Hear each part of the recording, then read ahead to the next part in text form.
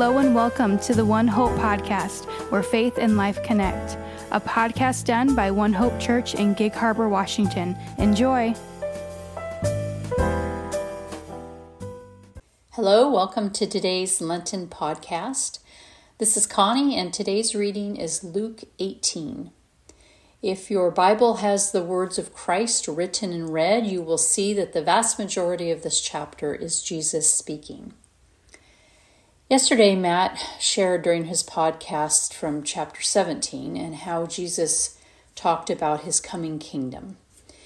Matt mentioned that the kingdom of God is talked about many times in Luke, and we see that here again in today's reading.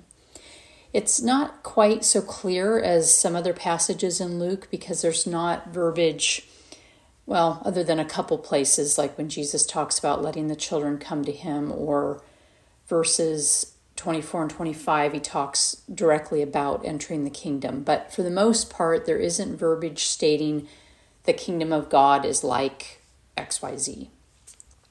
But the parables and stories in chapter 18 provide lessons on what entering the kingdom and kingdom living looks like. Lessons on how our hearts and where our focus are to be.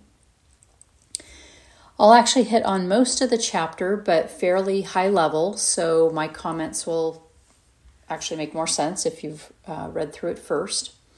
The chapter begins with the parable of the persistent widow. So a couple comments here to give you something to reflect on. First, Jesus, the King, seems to be preparing his disciples for kingdom living through this parable. He is actually preparing them for hard times, which we don't associate with the eternal kingdom, but there will be difficult times as we prepare to enter the eternal kingdom and live for the kingdom now. Jesus talks about some of those difficult times later in verses 31 through 33 when he was speaking to them about his death. So a time was going to come when the disciples would need to remember this parable about being persistent in prayer and not giving up hope. Secondly, verses 7 and 8 ask, verse 7 first, will not God grant justice to his elect who cry out to him day and night? So here's a reminder that God will be just. He's a holy God, and this is part of his character. Then verse 8, nevertheless, now we just read, God is willing to be just. Nevertheless, when the Son of Man comes, will he find faith on the earth? So the question becomes, will he find us persevering by faith through prayer, claiming the promises he has made? The question stood out to me because what I heard in the question was Jesus asking, are you living for me and eagerly awaiting my return? Are you being persistent in prayer and relying on me? Do you trust what I have promised? Do you trust that I will be a good and fair judge? Jesus may have been talking to his disciples about the hard times they were going to go through with Jesus' trial and crucifixion, but we still have trials we are walking through or that await us. And he still calls his followers to remain faithful and persevere. Next in the chapter are the parable of the Pharisee and tax collector and the story of the rich young ruler. These teachings expose the problems with self-righteousness and show our need for humility so that we won't be blind to the ways of God and kingdom living. Even the story of the children getting into the kingdom, that's a comment on having humility enough to be fully dependent on God and not relying on our own works and efforts. So we often want to create standards for ourselves based on other people's accomplishments or standards they create. The Pharisees thought they were better than everyone else based on the standards that they had created. But it is God who is the standard. He is the standard of righteousness, which if we are in a humble posture, we will recognize that we cannot attain without his grace.